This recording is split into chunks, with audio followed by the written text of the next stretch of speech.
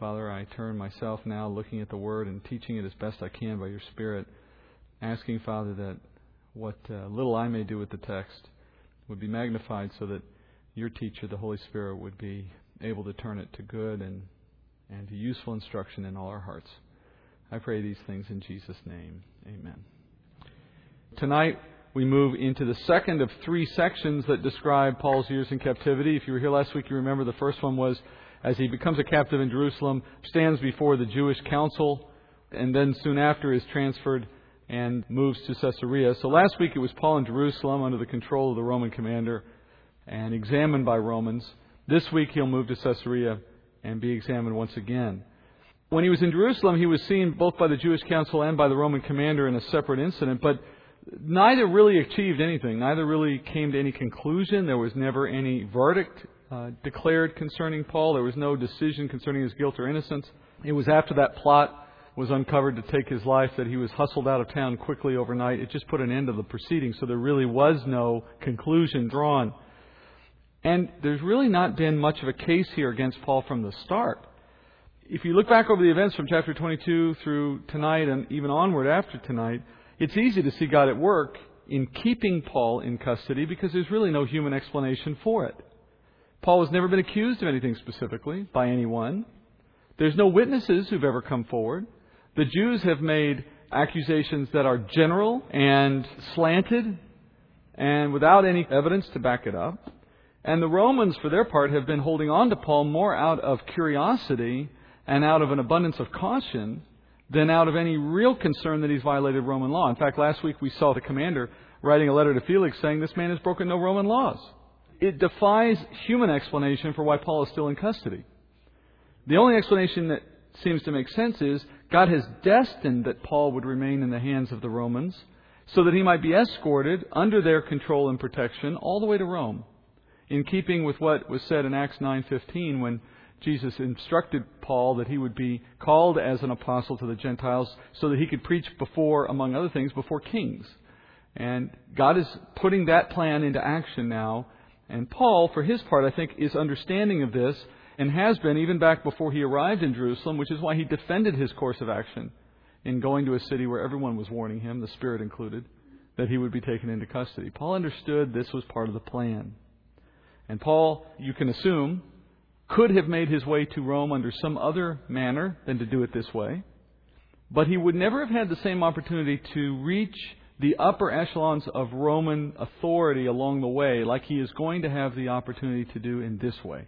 So ironically, as a prisoner of Rome, he had far easier access to the leadership of Rome than he did if he had just been a citizen of Rome. So as 23 ended last week, he had arrived in Caesarea before Felix, the procurator for Judea. And Felix, if you remember, said, we're going to wait until your accusers arrive from Jerusalem and then we'll conduct the trial. And in the meantime, he's put in the praetorium. That word in Greek simply means palace. And it's the general term in Greek for any palace that a king would use. So the praetorium here is the one in Caesarea, which was built, historically this one was built by Herod the Great. And it was the home of the procurator for Judea. So just as Paul had been housed earlier in the Antonian fortress in Jerusalem, which was the palace for the commander in the city, now we see him here housed in the palace for Caesarea. Paul, by the way, spoke of his time in this location in Philippians when he wrote the prison epistle. He didn't write it while he was here, but he reflected back on his time in Caesarea in that letter. In the first chapter, in 1 verses 12 through 14, Paul says, now I want you to know, brethren, that my circumstances have turned out for the greater progress of the gospel, so that my imprisonment in the cause of Christ has become well known throughout the whole Praetorian Guard and to everyone else. And that most of the brethren, trusting in the Lord because of my imprisonment, have far more courage to speak the word of God without fear. Paul himself gives two primary reasons, as he understood it, for why God had permitted his imprisonment. And his reference to the Praetorian Guard is the clue to tell us he's referring to this moment when he was in Caesarea. The first of those two reasons was to inspire the brethren to greater courage in speaking the word of God. At first glance, that might sound backwards. How does the sight of your leader in prison encourage you to do more of what put him in prison? Well, it's in seeing what happens after he went into prison that the encouragement comes. In watching how Paul went forward into Jerusalem despite the warnings, went into custody willingly, taken his imprisonment as another opportunity to evangelize, all of these things gave encouragement to someone who said, if I evangelize, I'll find myself imprisoned. Take courage in the fact that by being imprisoned, you have new opportunities. By being imprisoned, you have the opportunity to, in your own example, encourage those behind you. Turn it to good in the way God uses these circumstances. Don't view it as a failure or as an excuse not to act. So the first answer is that it encourages others to speak the word. And secondly, Paul says his time in prison opened doors for him to preach to a part of Roman society that would otherwise never have known the truth, never been exposed to the truth. To the Praetorian Guard, for example. He went inside a group of people who would never have known Paul otherwise. So that gives us second reason to take encouragement out of what we may see in times of persecution. It may open up opportunities that are only possible in such times. So that brings us into chapter 24. In the trial that takes place before Felix, verse 1. After 5 days, the high priest Ananias came down with some elders and an attorney named Tertullus, and they brought charges to the governor against Paul. After Paul had been summoned, Tertullus began to accuse him, saying to the governor, "Since we have through you attained much peace, and since by your providence reforms are being carried out for this nation, we acknowledge this in every way and everywhere, most excellent Felix, with all thankfulness. But that I may not weary you any further, I beg you to grant us, by your kindness, a brief hearing. For we have found this man a real pest, and a fellow who stirs up dissension among all the Jews throughout the world, and a ringleader of the sect of the Nazarenes. And he even tried to desecrate the temple. And then we arrested him. We wanted to judge him according to our own law. But Lysias, the commander, came along, and with much violence took him out of our hands, ordering his accusers to come before you. By examining him yourself concerning all these matters, you will be able to ascertain the things of which we accuse him." The Jews also joined in the attack, asserting that these things were so. Looking at the circumstances of the moment, first, you see that it took 5 days for the Jewish leaders to make their way to Caesarea on foot.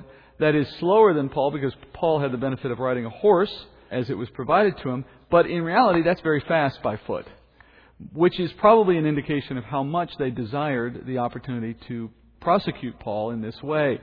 The elders came, but so did the high priest Ananias himself. That tells you something about how important this was to him. And he brought an attorney.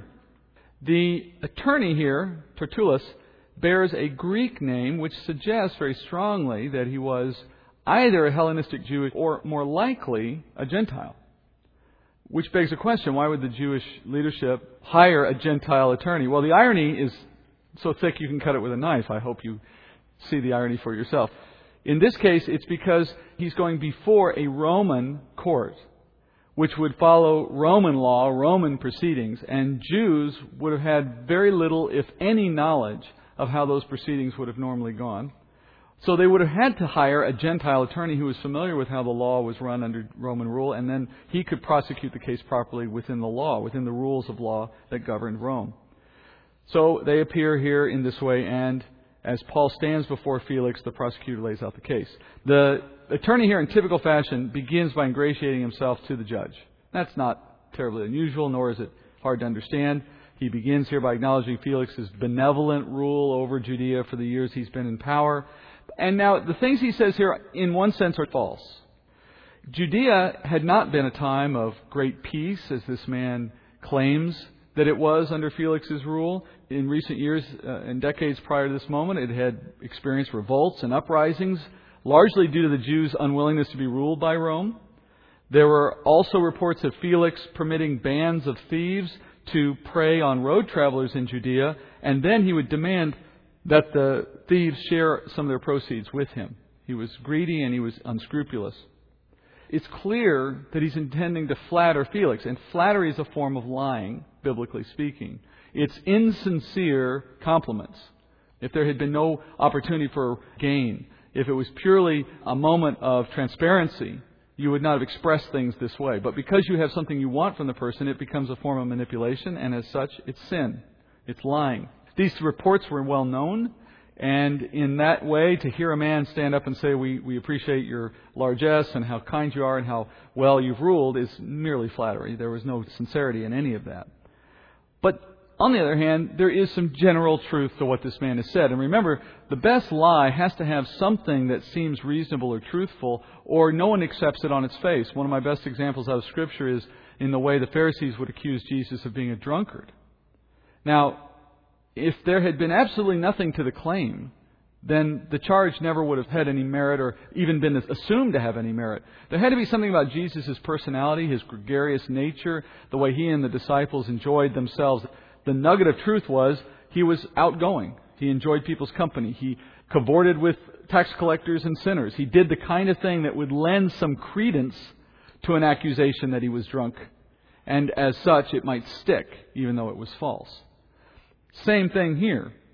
The only way the statement that, Felix, we know how good you've been, would have had any reason to be accepted as valid is because there was a general truth that underlied it. This is a period of time we call the Pax Romana, a time of about 200 years in world history in which there was relative peace, relative prosperity throughout the Roman Empire, imposed because of their absolute control over their enemies. And if you were a member of Roman society during this 200-year period that began with the first century, ended about 217 or so, then you could say fairly that it was a time of peace and prosperity. That was generally what it was like. But there were less peaceful areas, like Judea, like Britannia, with the Scots trying to fight the Romans as they invaded England. So there were parts that were not that peaceful, and Judea was one of them. Well, anyway, after that long-winded explanation of that long-winded introduction, the attorney now moves to a specific set of accusations. Here's where he lays out his case. First, he says Paul was a pest. Now, that may not sound like a legal accusation, at least in the way we use the word, but in that day it had more meaning. The Greek word for pest here means literally plague or pestilence. That's where we get the word pest from. And he is literally saying Paul was a pest in that day, not so much metaphorically, but more literally, in the sense that Paul was a plague upon society. He meant he was a blight on the city of Jerusalem or within the Roman Empire. He was a plague because he's causing dissension. So the accusation is Paul himself is the cause of dissension among all Jews throughout the world. And when you see the word world, you need to understand that they mean the Roman Empire. The dissension, by the way, dissension in the Greek is the word stasis, and it literally means insurrection. So now you start to see real crimes being listed here. Paul being a cause, a dissenter, and his crime is of insurrection. This accusation is very carefully worded because he's just said that Paul is accused of inciting insurrection among the Jews.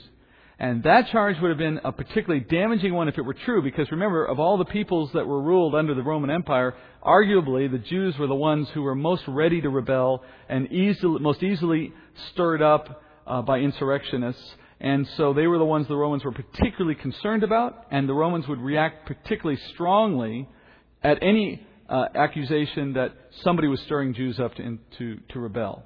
So this man has laid that charge now out in front of Felix. Besides the fact that it's a lie, it does testify a little bit to Paul's effectiveness as a minister of the gospel, doesn't it? He now has a reputation of reaching all Jews and stirring all of them up by confronting all of them with the gospel. That's quite a testimony. You notice, thirdly, the lawyer identifies Paul as a ringleader of a sect called the Nazarenes. The word sect suggests very specifically that they viewed Paul and his followers as members of the Jewish religion, the word sect indicating a subgroup within something larger. So it's clear, as you see, that the Jews themselves, their attorney here speaking for them, they viewed Christians, even at this point in history, as simply being incalcitrant Jews, wayward Jews, rebellious Jews. They didn't see the separation yet. And as such, their hatred for Paul was for their unwillingness to be held accountable to Jewish authorities, for falling in line, for failure to follow in line and accept the authority of Pharisees and the high priest and all the rest. They were seen as rebellion within the Jewish faith. And then lastly, the prosecutor here charges Paul with desecrating the temple, though he never says how. Now that charge was important because it explained the actions of the Jews in the temple. There's a bit of self-serving quality to this accusation. it not only explains to some degree why Paul should be prosecuted, but it also explains why the Jews who rioted in the temple were justified in doing so. Remember, I said last week that the Jews were permitted to kill Jew or Gentile who was in the temple, violating their rules of how the temple was to be conducted. And the Romans had allowed the Jews that license. They literally had a license to kill inside their temple. The attorney says, by the way, the Jews had lawfully arrested Paul. Do you notice? We arrested him, he said. That's not true. Not true at all. They were inciting violence against Paul without benefit of a trial. There was no formal arrest taking place. They were just mob violence. And then lastly, the attorney levies a charge against the Roman commander. Now, you don't notice that at first until you read between the lines a little bit. That captain who was in the temple who arrested Paul saved him from death, right? Took him in, tried to question him. Well, Tertullus intimates that the Roman commander here violated law when he intervened to stop the action of the Jews. Because remember, the Romans said the Jews could take action against offenders in the temple. And so now the attorney is suggesting that the commander had no jurisdiction to intervene. And that by his intervention, he was actually working against Roman law. Now, I want you to notice as he finishes his speech and he turns it back over to Felix saying, if you'll examine Paul, you'll see for yourself all of this is true. Notice at this point, no proof. An accusation is one thing, but proof is something totally different. There's been no proof offered for any of these accusations, and none will be offered since none exists. What he'll do instead, as you see, is he'll turn it over to Felix and say, if you just ask him some questions, you'll get your proof. And now it's time for Paul to speak, and Felix gives him that opportunity. Acts 24:10. Now when the governor had nodded for him to speak, Paul responded, knowing that for many years you've been a judge to this nation, I cheerfully make my defense, since you can take note of the fact that no more than 12 days ago I went up to Jerusalem to worship. Neither in the temple, nor in the synagogues, nor in the city itself did they find me carrying on a discussion with anyone or causing a riot. Nor can they prove to you the charges of which now they accuse me. But this I admit to you, that according to the way, which they call a sect, I do serve the God of our fathers, believing everything that is in accordance with the law and that is written in the prophets, having a hope in God which these men cherish themselves, that there shall certainly be a resurrection of both the righteous and the wicked. In view of this, I also do my best to maintain always a blameless conscience before both God and before men. Now, after several years, I came to bring alms to my nation and to present offerings in which they found me occupied in the temple, having been purified, without any crowd or uproar. But there were some Jews from Asia who ought to have been present before you and to make accusation if they should have anything against me. Or else let these men themselves tell what misdeed they found when I stood before the council, other than for this one statement, which I shouted out while standing among them, for the resurrection of the dead, I'm on trial before you today. Well, Paul's defense here may not sound very compelling, doesn't make for good TV perhaps, seems even to wander a little bit, but he actually addresses all the charges very effectively in a couple of steps. He begins here with something that may sound similar to what the attorney did. It may sound like flattery, but there's a world of difference because of what Paul said. Paul begins by declaring that he was happy to present his defense. The reason he was happy to present his defense was because he was standing before someone who has been a judge over Israel for many years. The implication being, he knows their law. He knows their own rules. He understands how things work in the temple. And he understands how Jewish leadership is quite easily prone to manipulation and to lying, frankly. So Paul begins his defense by pointing out that, number one, I've been in the city for 12 days. Hardly enough time to organize and lead an insurrection. I just arrived. I'm basically a tourist in the town, is what he's implying. And then he goes quickly from that point of order to from the point of suggesting I had no real opportunity to do what they're accusing me to do. He moves to the next point, which is, and oh, by the way, I really don't need to mount much of a defense here because they've offered you no proof in any case for anything I've done. And then he moves thirdly now to say, well, let me tell you what the real story is, since I really have nothing to defend myself against. There's been no accusation that's been proven. He goes to the next point and says, let me give you the true purpose for why I arrived in the city. And that was to worship. He acknowledges one statement of the attorney in the course of that summary. He says, I am a member of the Way, this sect that they refer to, or in other words, Christianity. Now, Paul could admit this, of course, because it's not a crime. As yet anyway, it wasn't a crime in Rome to be a Nazarene. Nazarene refers to this sect of Judaism, or Christianity as we would call it today. Paul testifies, interestingly here, he says, I was a part of this way, this sect, but then he clarifies what the sect is. He says, it's the fulfillment of all that the Jews cherished and all that the Jews worshipped. It is the fulfillment of the law, and it is the fulfillment of the prophets. Now Paul gets to the real issue, and this is why it was so important to him that there was a man standing in front of him who he understood knew Jewish law and Jewish history, at least to some extent. He says, I am standing before you because I preach the fulfillment of something that these men cherish, but yet they reject. And it angers them that I have chosen to preach that what they look forward to has actually come. This is all implied in his statements here. He says, I am preaching concerning the resurrection of the dead, or Christ, in other words, resurrected from the dead.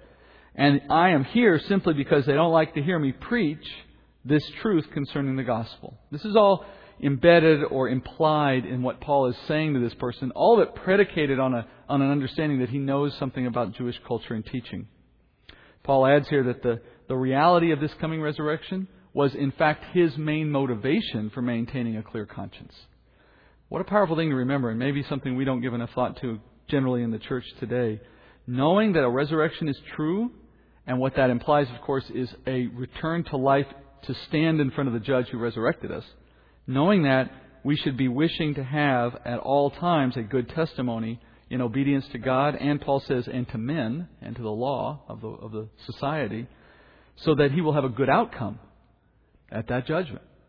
It's such an easy principle to agree to intellectually. Oh yes, I know there's a judgment, and of course that means I need to think about what I do in the meantime. And yet, it is so easy not to live accordingly, isn't it? It's so easy to have bad moments.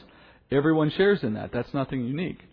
But it is a challenge that we can't ignore when we see even Paul himself saying, I am consciously, continually aware of my behavior because I believe in the thing I preach, because I believe in resurrection. Meaning, of course, that there was a judgment that he answers to. Paul finally says the incident in the temple was merely the result of his hatred.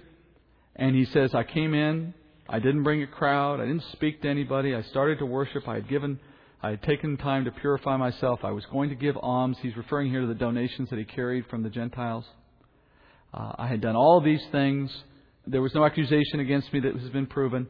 But the only people who have ever stood against me publicly and accused me were these Jews from Asia. And remember what their accusation was? That he was bringing into the temple a Gentile that they had seen him consorting with at an earlier point in the city. And they came to the wrong conclusion that just because Paul was friends with this guy in the city, he must have brought him all the way into the temple. Which is probably nothing more than an excuse to go after Paul. But they are not here. Paul very specifically makes note of their absence. Because under Roman law, there was severe penalties for accusers who made charges but yet then failed to back them up in court. And so Paul was alluding to the fact that you have lawbreakers as my main accusers, for they're not even here under Roman law to do their part. So without real accusers present, Paul essentially cuts off the rest of his defense. I mean, it seems to be a somewhat abrupt finish, and justifiably so, because he turns and challenges Ananias and the elders to provide some of that proof that they have heretofore not given. Paul reminds them all that he only spoke one phrase at that prior inquisition. He's being put on trial for the resurrection of the dead, which caused the uproar in the council.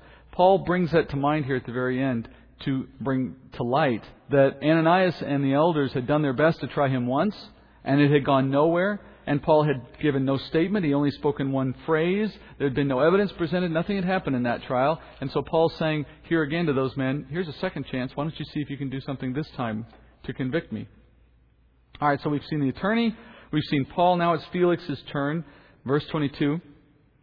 But Felix, having a more exact knowledge about the way, put them off, saying, when Lysias, the commander, comes down, I will decide your case. Then he gave orders to the centurion for him to be kept in custody and yet have some freedom, and not to prevent any of his friends from ministering to him. But some days later, Felix arrived with Drusilla, his wife, who was a Jewess, and sent for Paul and heard him speaking about faith in Christ Jesus. But as he was discussing righteousness, self-control, and the judgment to come, Felix became frightened and said, Go away for the present, and when I find time I will summon you. At the same time, too, he was hoping that money would be given him by Paul. Therefore, he also used to send for him quite often and converse with him. But after 2 years had passed, Felix was succeeded by Porcius Festus. It sounds like a cartoon character, doesn't it? And wishing to do the Jews a favor, Felix left Paul imprisoned. Well, you can see, obviously, as we finish this part of the chapter, it's very clear how long Paul spends in this place. It's quite a long time, 2 years. And we get a sense of what was going on during that time. Back at verse 22, we hear Felix described as someone who has a more exact knowledge of the way, which means he had some kind of understanding, some kind of experience with Christianity. The Greek phrase, a more exact knowledge, means specifically an accurate or thorough understanding of Christianity. The suggestion here, although we don't know specifically what he understood, the suggestion here is he understood enough to know that the accusations were not sound, which is why he didn't render a guilty verdict. It would also seem to explain what happens next to Paul, at least in part. Felix says he waited. His excuse is, I'm going to wait for the commander to come and explain the whole situation to me before I render my verdict. But Felix never summons the commander, as far as we can tell. There's no indication the commander was ever asked to really show up. It really looks more like he's lying here just to make excuse for not coming to a verdict. And furthermore, if it was really the case that he needed more input from the commander, he had the letter, and the letter said Paul's not guilty of anything under Roman law. So there was plenty already available for him if he really just wanted an answer to the verdict. He's making an excuse here for not rendering a verdict. What it seems to be is twofold. One, he wants time to listen to Paul. There's something about Paul, either his reputation or what he's seen in the moment, that leads Felix to want to learn more about this faith that Paul preached. Even though he had a very firm understanding of it, maybe that understanding had just led him to a bunch of questions. And he, secondly, apparently, wanted to get money. That's very much in keeping with the reputation of Felix from what we know in ancient literature.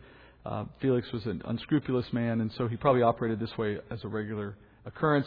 Keeping in mind that Paul took a large donation from the Gentile churches into Jerusalem, and Felix has heard about the alms, and maybe also just from his knowledge of what was being done by Paul as he traveled through the areas of Judea, he may have thought that Paul had access to a lot of money.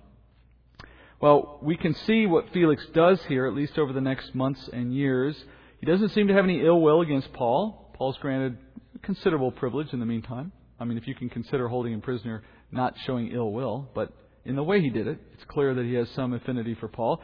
His wife, who we're told is a Jewess, a Jew in other words, together with Felix, they begin to hold court, really, I guess, and have Paul come in and speak to them, and they listen to Paul's preaching. Now, you could begin to see some logic here, some reasoning behind why he's doing this. You know, it's not many people that could command an audience with Paul on a regular basis and do so at will. They've been able to secure Paul as a public speaker at will, because Paul's going to speak anytime he's allowed out of that room. What else is he going to do? And Drusilla, as a Jewess, probably had a very specific interest from her side of life. Drusilla was the daughter of Herod Agrippa, who you may remember put James to death and imprisoned Peter. Who knows if those experiences may have had some influence on her, or the news of them, or what she heard or saw going on in that day. By the way, Felix had wooed this woman from a previous marriage, which would have been a scandalous thing, even among Romans in that day. And another interesting detail, Felix and Drusilla had one son who was killed in the eruption of Mount Vesuvius in AD 79. It's been said by one commentator that these discussions, these meetings that took place over these years with Paul and Drusilla and Felix, you have enslaved royalty addressing royal slaves. It's an interesting way to look at the dichotomy. There was probably a curiosity factor, but we would hope that there was some kind of sincere interest behind all of this, wouldn't we? We'd hope that somewhere inside Felix or Drusilla, something is stirring, and what they're really working on is an understanding of the gospel. They're being drawn, they're being wooed to some extent by the Spirit. And this whole set of circumstances have been set up by God so that there would be this opportunity for these two people to hear the gospel and finally accept it. They certainly had no lack of opportunity in the way this has been orchestrated. Luke says Paul preached concerning righteousness, self-control, and judgment. These are the same three elements that Jesus himself said would be preached after his departure under the influence of the Holy Spirit. In John's Gospel, he says this in John 16:8. Jesus said, "And he," speaking of the Spirit, And He, when He comes, will convict the world concerning sin and righteousness and judgment. Concerning sin, because they do not believe in Me. Concerning righteousness, because I go to the Father and you no longer see Me. And concerning judgment, because the ruler of this world has been judged. Now notice the response. This is simply to say that Paul stood before this man and his wife and preached consistently on the basic tenets of faith, on acceptance of sin as a prerequisite, meaning coming to repentance, on the realities of what righteousness requires and how to obtain it through faith, and then the judgment that comes for all, the incentive, if you will, to know these things are true. And the response to this preaching, when we see described here, when we see it described in terms of Felix, he seems, number one, clearly convicted. And that conviction leads to a kind of frightened or vulnerable concern, where he must have sensed his own jeopardy and the prospect of judgment for his sin. Remember, this is a man who we know from history, from what's been written about him, he schemed and robbed and cheated and lusted and adulterated and had any number of other sins consume him over his life. He must have known, as all people do in their heart, the jeopardy they have before God. And by known, I don't mean to imply that he reasoned out that he was a sinner and had judgment coming. It's more instinctive than that. That's why we call it conscience and not mental understanding. But his conscience was convicted. He understood there was something that he should be frightened of, even if he couldn't articulate it.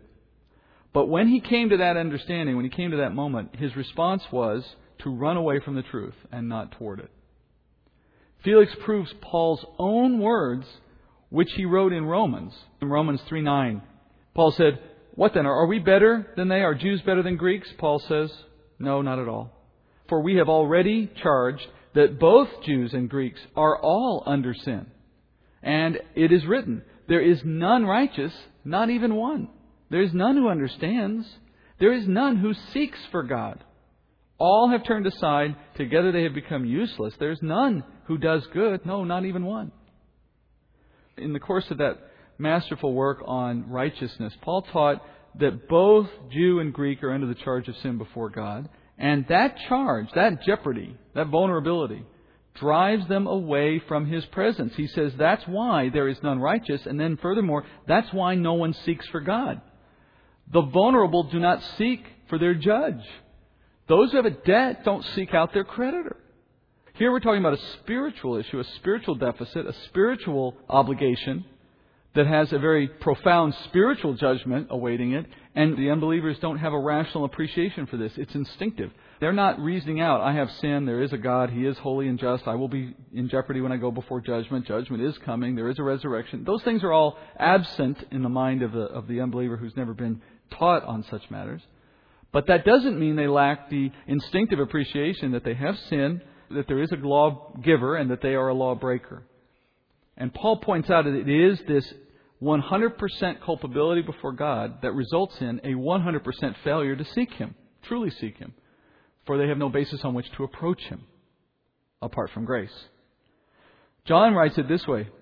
John says, the light of Christ coming into the darkness of the world could not be perceived because of the darkness of men's own hearts. In John 1 he says, verse 4, "In Him was life, and the life was the light of men. The light shines in the darkness, and the darkness did not comprehend it." Felix here, if you will, has been exposed to the light. He's been exposed to the gospel through the preaching of Paul. But he cannot comprehend it. And the conviction of his sin, which is the natural result of our unrighteousness being exposed to the light, to the righteousness of God, that conviction drove him away in fear. Paul says it is not our awareness of our jeopardy and our fear of judgment that brings us to faith. Though that is a precursor. That is a prerequisite. To know that we have a debt and to feel repentance over that debt is a precursor. But it alone does not bring us to faith. Paul says in Romans 2, verse 4, it is the kindness of God that leads us to repentance. There must be an act of God in kindness and in mercy to draw us through that process and bring us out the other side, embracing the gospel rather than running from it. As the light is exposed to us, we shrink back from it. Paul describes the very moment of bringing us to the other side in the face of the gospel. He describes this in 2 Corinthians Chapter 4, verse 6. In one very concise statement, Paul says, "For God who said, 'Light shall shine out of darkness,' is the one who has shone in our hearts to give the light of the knowledge of the glory of God in the face of Christ." Our understanding of the light, which men did not comprehend by their own nature, our understanding of the light is the result of God shining that understanding, as Paul uses the metaphor of light, shining it into our hearts, making us aware of something we could not understand on our own. And that's the kindness of God. And that kindness leads us to repentance, an act of embracing God's grace as opposed to running from it. With Felix, we see a man who is a quintessential unbeliever, convicted of sin in the presence of the gospel and the truth of Paul's message, fleeing from that truth because his nature knows no other alternative. And God, for whatever reason, has not determined to grant him the kindness that leads to repentance. And apart from God's grace, there's no hope. Following this frightening incident, Felix then, we're told, continues to hold Paul essentially hostage for 2 years, hoping to extort money from Paul in exchange for his freedom.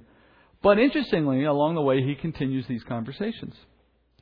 Now, we need to note, Paul never makes an offer of money, it would seem apparent. Paul never does anything to try to win his freedom that way.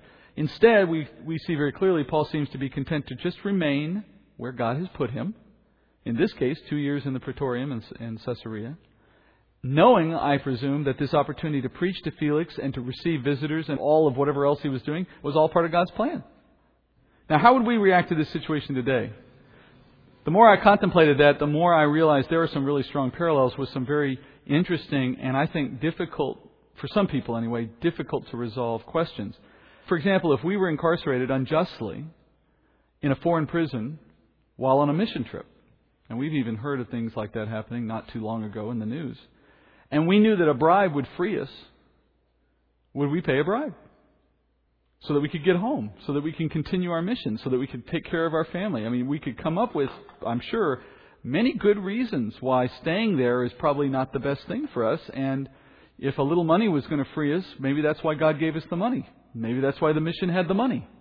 In other words, I'm sure we could craft together a logical argument that seemed to make good sense for that prospect, for that alternative. Or would we do what Paul did? Would we see our circumstances as he saw his? Would we just patiently allow our time in prison to become a witness opportunity? Would that become our mission? Would we stop making arbitrary distinctions between where we're housed and where we spend our day?